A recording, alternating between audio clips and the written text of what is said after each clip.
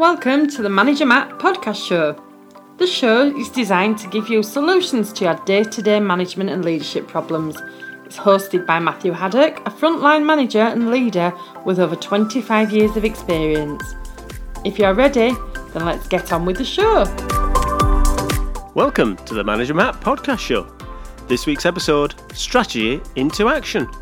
Today I will be examining how to set imperatives to align you and your team to the mission, how involvement and collaboration will build a stronger local strategy, and how a step-by-step guide will make it happen.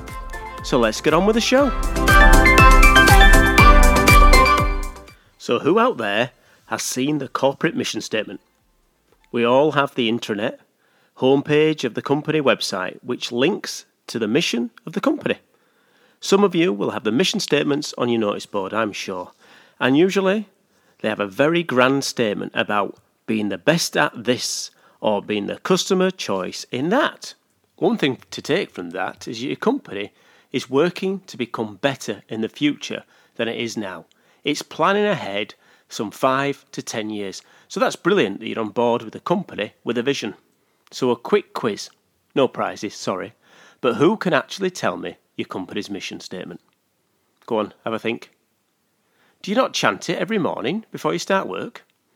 Of course not. So you might not chant it every day, and you might not be able to read it off by heart. But how many of you actually look at that mission when you're setting the team goals or setting your site's priority? Probably not that many of us. And if we move further away from the senior team and managers on the site, what does the mission actually mean to the team and the people who are at the coalface doing the work? Do they understand the mission? Do they know there's a mission? Do they really live the values that you want them to do? Or is it just seen as a head office thing? I know from my experience of working in a large organisation with multiple sites and countries that strategy, vision and missions can get lost very easily. To close these gaps and really bring all levels to understand their part in the mission, I've used SIA, or Strategy into Action. The tool of Strategy into Action is designed to get the company's mission, values and ethics down to all levels that actually deliver results, just away from the corporate head office and actually down to every single member of the team. It's done by making all levels feel part of the process. It lets all levels understand why they work at the company and how they add to the overarching vision. It's easy to look at the daily KPIs blindly without looking at how we actually add to the strategical view of the company. Strategy into Action is where we get into each department and area their own imperatives that are linked directly to the mission and align them with the rest of the company. Strategy into Action and SIA takes commitment and time to plan, but will give you results and set the team up to understand their part in the whole. So, how to start an SIA session? Guess what's coming? You know, yes, step-by-step guide. So step 1, get the senior team on board. Remember, you will have a mix of experience, age, abilities in your team. So, some of them SLA team members may have already been through this before, been through leadership strategy courses, and might have even had good and bad experiences in regards to mission statements. You remember in the 1990s, mission statements and vision statements were all the rage. Every cupboard had one attached to it. Every door, everywhere you looked, you couldn't go far without seeing a mission statement or a vision statement. So you'll need to start at step 1 by explaining what you intend to do with the strategy into action. What's the benefit of taking people through this mission and vision? Show them where this fits into the larger picture of your company. Also, what is the difference between this and the past time you tried to do this? So make sure that your senior leadership team fits into it and understands how they're going to play a part. They're also going to need to have time in their calendars, so this is going to take up some precious time, but we will see the benefits in the future. I found it's better to have the meeting off-site, so you're away from the day-to-day distractions. And it's also a time for your team to be creative, to think differently about how they deliver. And it's about setting imperatives that will help their department support the bigger aims of the site and the company. Now, step 2, get the team to understand their strengths. So what strengths do they have in the business unit or the group or the site? And what can we build on those strengths that can then be part of the bigger picture? So what value do we add to the customers? What strengths do we have in regards to the group? What do we add to the bigger picture? This is designed to allow the team to look at what their departments can deliver to the bigger picture. So it's very easy for very small teams or locations that are away from the head office to lose sight of where they add value to the company. And this is a time to step away, think about the strengths and say, well, what do we add to this big picture? It's funny when you talk to some people who have been in businesses a long time, they don't even know the products that the business makes because it's probably bought and acquired and grown. So they become very disconnected from it. And this is an opportunity for them to see how their team and see how they could add value to the company's vision. Then write them down. So get the team to think about the strengths and the values and write them down. So we have them usually on post-it notes. An example of this might be a small site can change over quickly for new work, or we can deal with company special demands fast. If you're a big site, you might say that you work on large volumes and you're very efficient at turning large volumes around. This is done to make sure that you can see what's unique around your strengths that can then add to that sort of big vision for the company. Now, step 3 is agree the strengths and the imperatives. So the imperatives of the site is what the site or the department have that will support that mission. So boil down them strengths to the imperatives that you need to deliver that will then add to the strategy. So you're kind of making these layers of what you're going to be doing. So the overarching is the strategy, and then underneath this is the imperatives that will build up from them. So what does that look like? Well, one strength might be space, the size of the site.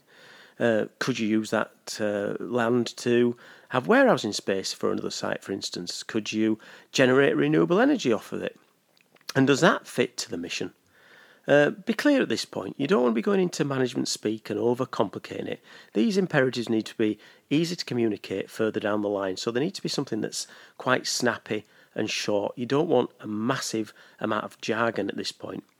And at this point, you need to check with your team's strengths do match the strategy of the company. If not, then there might be a scary realisation that we might not be on the same page. But saying that, I've never had that. When I've done this before in many, many companies, we've always been able to find a match to the longer vision of the company. Now, step 4, the imperatives you've got, you need to make sure that they are tested. So it's a time to test them imperatives out. You've now agreed the imperatives. You've got each department head to understand how their team plays a part in those imperatives. It's time to test that logic outside the management team. You should have a number of imperatives. I would say 4 to 5 is a good number. Please don't get 10 or 20 imperatives because they're not imperatives then. If you get too many, they're not going to be concentrated on. And your teams won't be able to commit and get behind them. But really you need those 5 ready to be able to roll out so everyone can understand it. And at this point, it's good to try and present to the next level up. So get your senior leaders to look at your work and how the imperatives support the mission. Get them to critique the work. Put a pressure test on it because you're going to cascade this down. So it's good to have people being honest. There's no point in backslapping at this point. You need to really be testing, have we got the right imperatives that are going to support the mission? And that's where your senior managers should really be able to test that out for you. So now your senior leadership team understand and are comfortable how the imperatives sit to the company's vision and strategy. And it's time to plan your cascade. We want all levels in the company to be communicated to and how they fit into the why of the company. People who are further down the organisation can feel that their work is disconnected from the main. They don't really understand how what they do day to day fits into what's going on outside their department and even sometimes their line. When I say cascade, I don't mean an email or a notice board or a presentation on a screen. No, this is really about time off the line, time with people, time with your team to show them how we're going to move from the mission and the imperatives. As I said at the start, it will take time and effort. And sometimes you need to get those first things planned in through your cascade. And you may get a stone wall, you may get faces that just don't get it. Well, that's fine. You need to look at how you can get teams engaged. I mean, I remember a session with a night shift who were just about to go home. It didn't go down well. They were falling asleep, and that's nothing to do with my boring presentations before you say. They were just generally falling asleep. I had to step back at the end of the session and realise there's two areas that I should have improved, or I should have seen, so I needed to improve. Firstly, there was that doing something at the end of a night shift is never going to be good. They've got one eye on the clock, they want to go home, and they're totally tired.